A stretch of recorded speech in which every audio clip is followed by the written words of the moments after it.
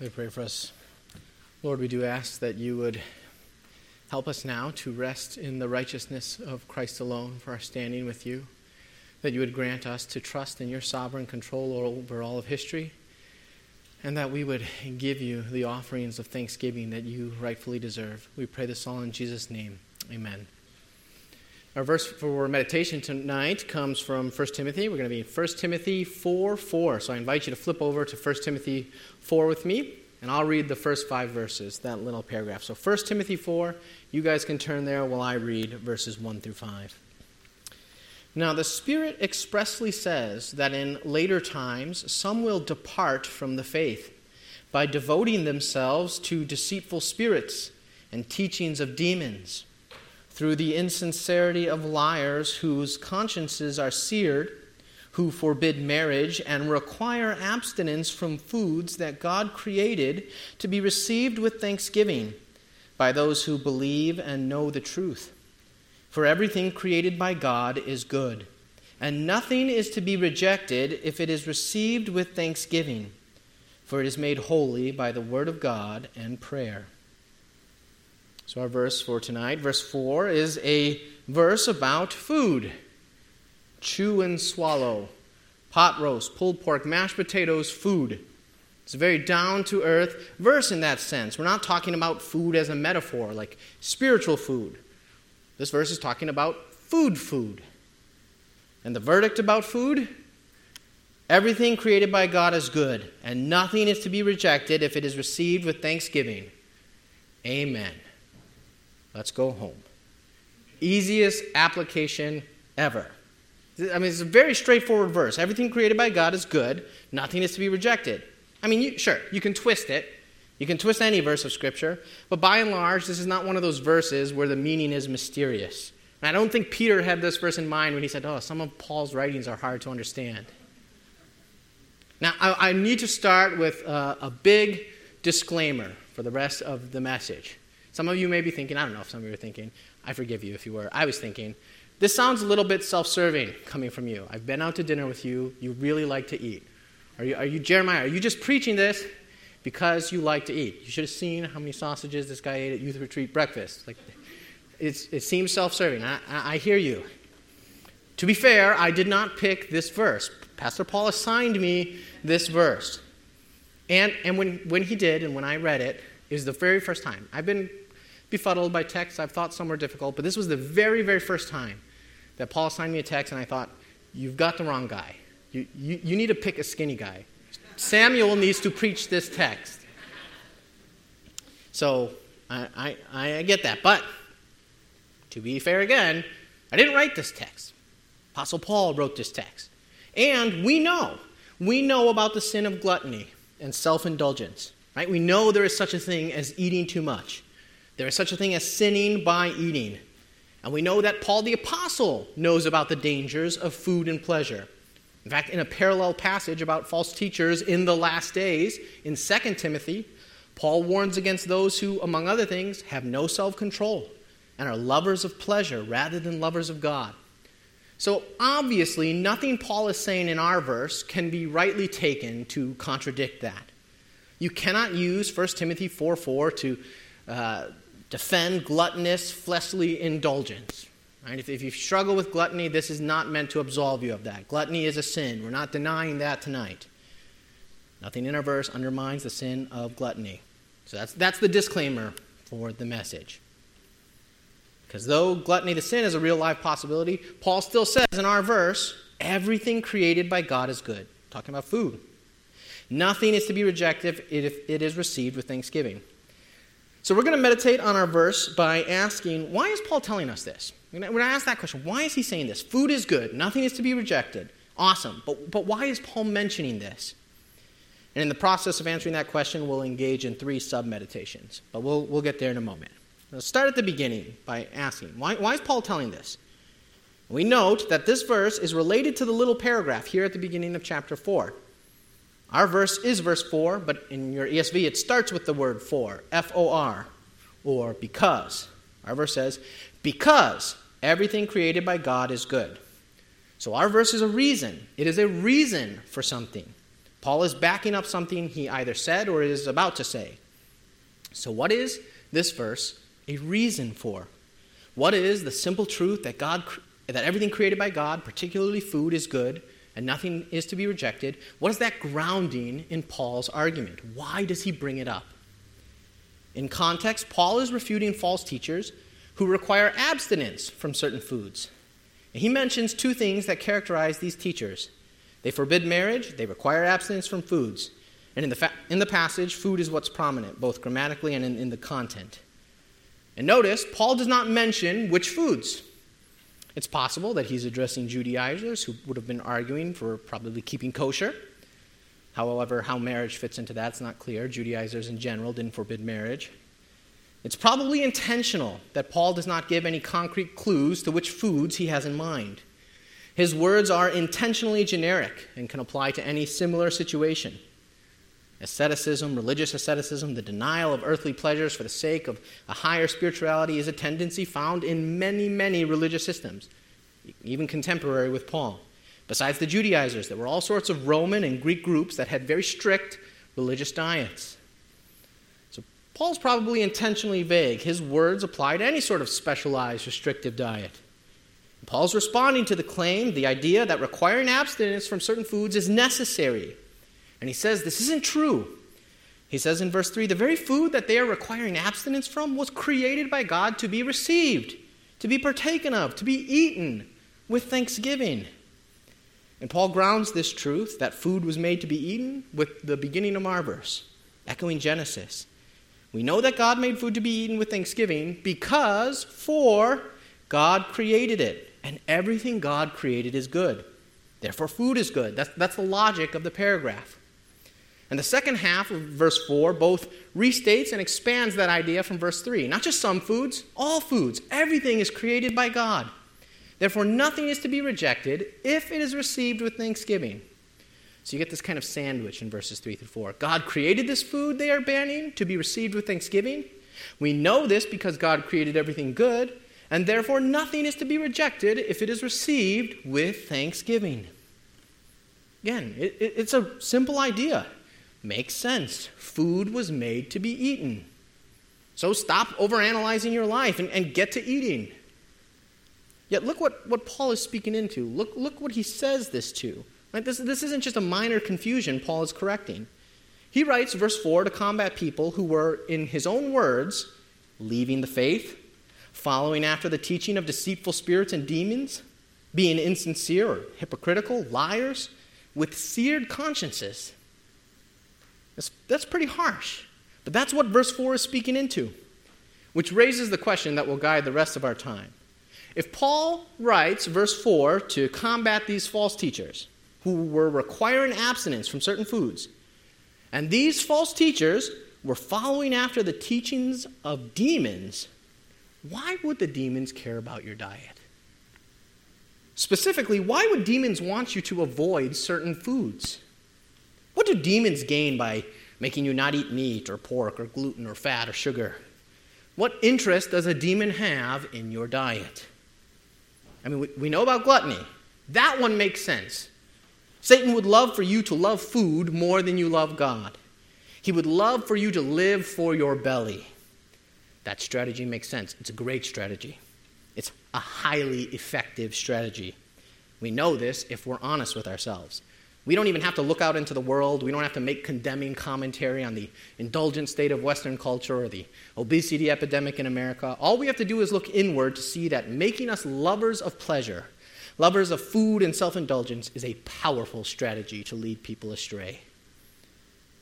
So doesn't restricting certain foods and pleasures seems like it would go against that effective strategy? If gluttony is such a profitable demonic business, why then would Satan also be in the business of keeping people from food? I think there are at least three answers to this question. And these three answers will be how we spend the rest of our time. Why would Satan be in the business of keeping people from food? Three answers. The first reason is that Satan wants you to find righteousness in anything other than Jesus Christ. Despite the gift of salvation offered to us in Christ, Despite the wonder of justification and righteousness given to us that is not our own, counted to us as grace, it is one of the flaws of our sinful nature that we want to stand on our own 2 feet before God and men. People would much rather find righteousness in themselves, in something they can control. It's the classic blunder of humanity. We want to be responsible for our own standing before God. However, we all have a problem. In our sinfulness, we cannot measure up to His goodness, to His righteousness, to His wonderful standards. So we create our own, and then we try to master them. We impose our own standards on ourselves and others in order to feel righteous. We create sources of self-righteousness. Now, usually, our created standards don't even work to make us righteous, even if you only go by them, right? There's a reason our paragraph mentions insincerity of liars. He means that these people are hypocritical. In other words, usually they aren't righteous even by their own standards. We usually aren't righteous even by the standards that we make up. We just like to heap burdens on others. But even if we could be righteous by our own standards, that is still not righteousness before God. And food and diet is one of those areas that men throughout all of history have been prone to make a false standard of righteousness. Whether it's framed directly as a religious moral issue, like, do you eat kosher? Do you eat meat? It's wrong to eat meat. How could you do that? That's a living creature. How could you commit that moral wrong? Or whether it's framed indirectly religious by being about something like good stewardship. Oh, you eat donuts? I mean, okay, I personally don't eat donuts because, I believe my body is a temple and I would never put refined sugar into it, but you do you. Throughout history, men have often been tempted to make diet a false standard of righteousness. Why is that? Why would food be something ripe for self-righteousness and legalism?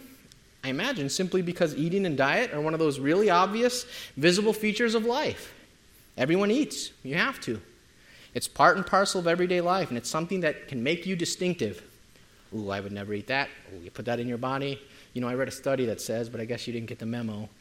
It's convenient to be legalistic about food, just like it's convenient to be legalistic about fashion, another area where we're prone to that weakness. So Satan would love for you to be trusting your diet and whatever other related issues or self-standards of righteousness you've created for your standing with God. And we might be quick to say, well, I'm not going that far. And maybe we would never say the words, I am trusting this for my standing with God.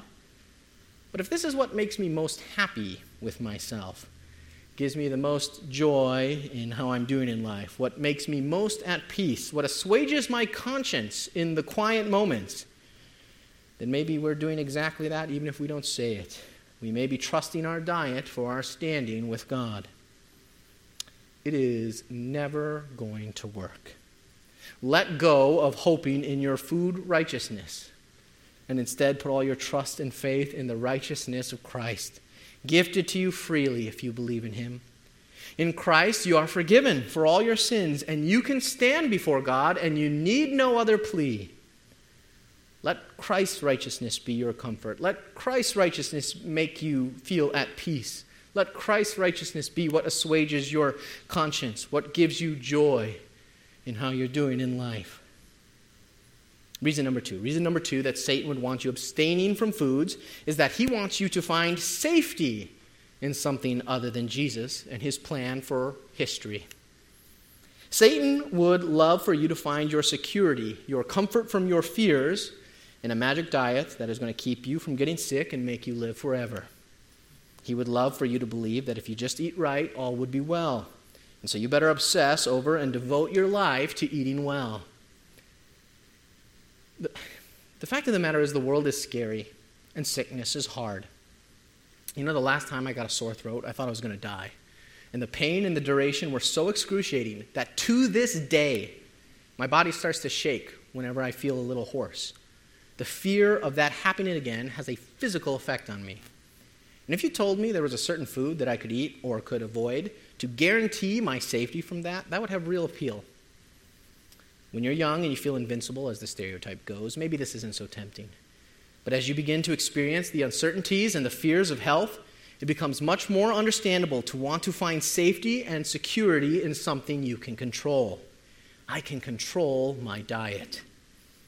But that control is just an illusion. Hopefully, Ecclesiastes has made that point, even though it hasn't specifically addressed diet as such in these categories. But it happens to the righteous as to the wicked. It happens to the wise as to the fool. It happens to the healthy eater as to the glutton. The world is absurd. Skinny athletic people get diabetes. Healthy athletes get cancer and die before they're 40. Morbidly obese people live to their 90s. You could build a time machine. You could travel to the future, read all the nutritional research from 1,000 years from now, resolve to only eat the healthiest foods as discerned by 1,000 years of scientific progress, and then get hit by a drunk driver tomorrow. Your diet is something that Satan can use to make you think that you are the master of your destiny. You are not the master of your destiny. You are not the master of your health. You are going to die. Again, this doesn't mean being reckless, but it does mean recognizing that eating bread or sugar or meat isn't reckless in and of itself, because you cannot eat yourself to immortality. The reason why you cannot eat yourself to perfect health is because the world is bent. As we've learned, God bent it. The impossibility of successfully navigating the nutritional landscape of life is a punishment for our sin, but a gracious one, meant to lead us to throw ourselves on God in faith. Tragedies of this world, the unintelligible ways food and nutrition often work, the reason why sometimes healthy people get cancer and obese people live to their 90s is to teach us that we are not masters of our destiny. The perplexities of health are to get us to despair of finding security in anything other than the one who is the master of your destiny. Jesus has a plan for history and this world, and it is often unintelligible to us. But we can trust him because he is good, and he is loving, and he is working all things together for good for his people. So stop trying to find safety and security in your diet. Start finding your safety and security in the fact that Jesus is running this world. He's got this. Reason number three, Satan would want to keep people from food. Satan would love for us to miss out on God's goodness to us and therefore rob God of worship. You notice I kind of crammed 2 in here because I was running out of space as I wrote this. So I cheated. It's all right. Our verse says that God created everything good. That's the character of God. That's the graciousness of God. God likes making good things that delight his creation. God delights in doing delightful things. Satan would love you to lose out on experiencing a piece of God's goodness to you. Getting to eat a donut in humility because you don't actually know how and when you are going to die is one of the ways that God is kind to you. Have a donut. Well, if I eat that donut, I might die. I didn't make the donut to keep you alive. I made it to make you smile. You let me worry about keeping you alive and killing you because I will do both in my time. And you don't have anything to prove to me or worry about regarding your death because I sent my son to die for you. My love for you is secure and all-powerful. And the death of my saints is precious in my sight. So you leave those things to me and you enjoy my gifts in the meantime. Since you aren't master of your destiny, enjoy this good gift. That's Ecclesiastes 9, 7 through 10. Satan would rather you believe God is not good, and keeping good things that God has gifted to you can be a way for him to start that thought in your mind, to sow that rejection of God in your heart. Satan would love for you to grow so weary of this world that you abandon the faith or become a miserable witness that communicates to the watching world God isn't good. And one of the ways he can do this, or begin to do this, is by teaching you to reject what God has created for you in order to cut you off from some of God's sustaining mercies and occasions for thankfulness. Listen, food is not a means of grace. Don't hear me saying that. Eating a good meal is not going to sustain your spirit for fighting the good fight. But just because a good meal is a temporal gift, not an eternal one, doesn't mean it isn't a gift from God. Enjoying God's temporal gifts is our lot in this absurd, unintelligible life. And to be able to enjoy them is itself a gift from God. We should not reject them out of a misplaced sense of righteousness or safety, especially since this robs God of an occasion for worship. The back half of our verse says nothing is to be rejected if it is received with thanksgiving. meaning there is a condition for the real goodness of food to be on display, to be experienced. For food to be good in all its goodness, it has to be eaten in gratitude. It has to involve giving thanks. Thanks to whom? Thanks to the one who made it and gifted it to you. Satan would love to rob God of thanks he is rightly owed. God is owed worship for all his wonders and mercies, for his saving grace and for his common grace, for his eternal blessings and his temporal ones. Yes, we must never mix those two categories. But to deny the temporal because of the eternal, or to deny the common because of the saving, would be to make a serious error, not least of which because it robs God of thanks that he is owed. If you have friends over, and you work really hard to make a nice dessert or like an appetizer for them, and then they reject it, it stings a little.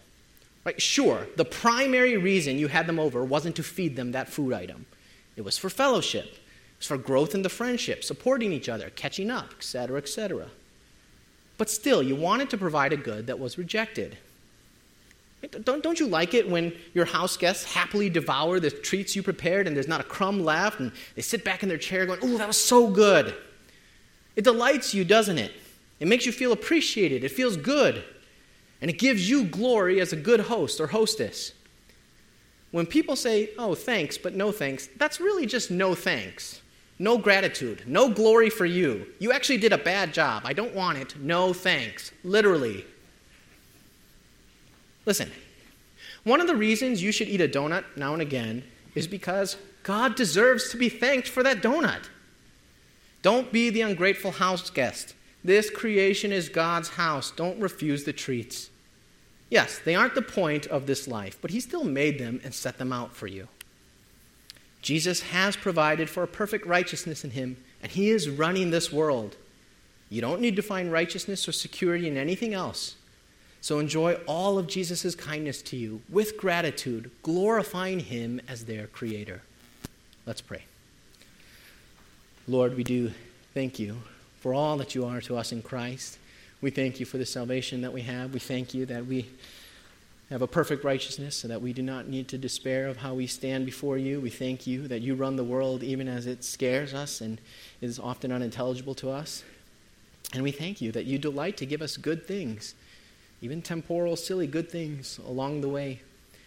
May all these things be an occasion to worship you, to give you praise and thanks that you are rightfully owed. And may we never be tricked into trusting in particularly our diet or trying to find our safety in our diet. We ask this all in Jesus' name. Amen.